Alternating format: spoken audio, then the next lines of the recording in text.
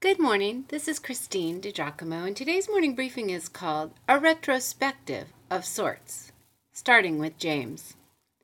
Before we move on to Paul's letter, Colossians, and a new format for morning briefings, I would like to invite you to refresh yourself with where we have been since we began our journey together almost 4 years ago now.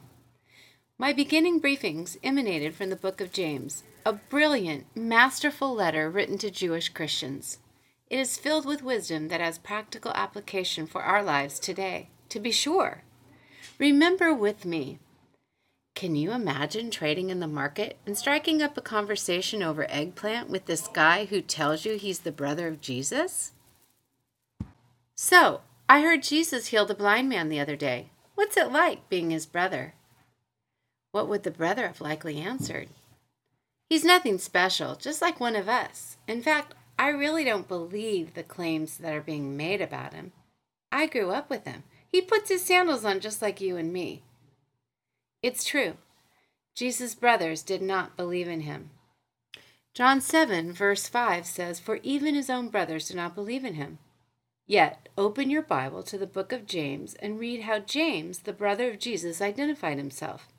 He referred to himself as a servant of God and of the Lord Jesus Christ in 1 verse 1. What changed for him to go from not believing in the divinity of Jesus to calling himself the servant of Jesus Christ? Well, only everything. Jesus' family and followers saw him crucified and buried, then saw him walking around after he rose from the dead, just as he had said he would.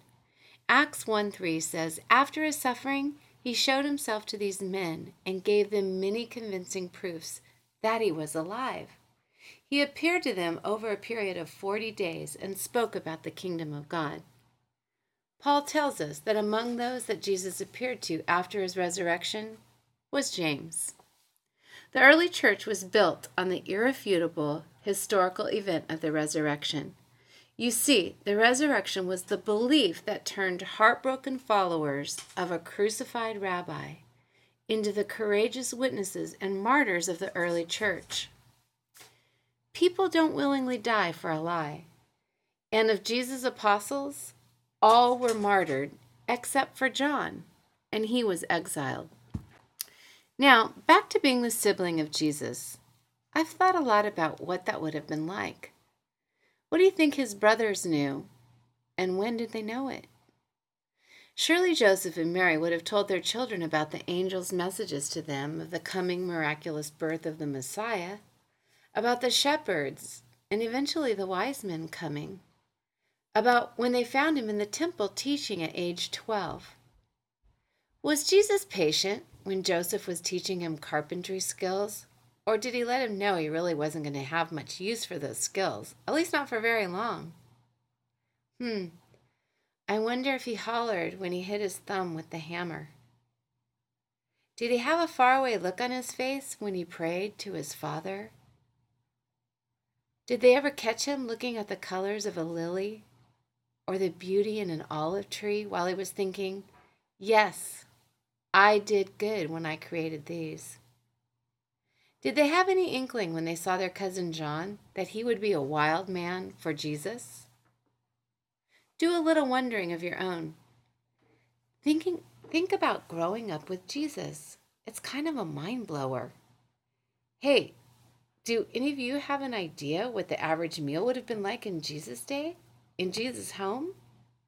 I'm sure Mary no doubt outdid herself for the Sabbath meal, but what about everyday fare? James decided a living Savior, all right, who happened to have been his brother, was worth staking his life on, was worthy of his lifelong service.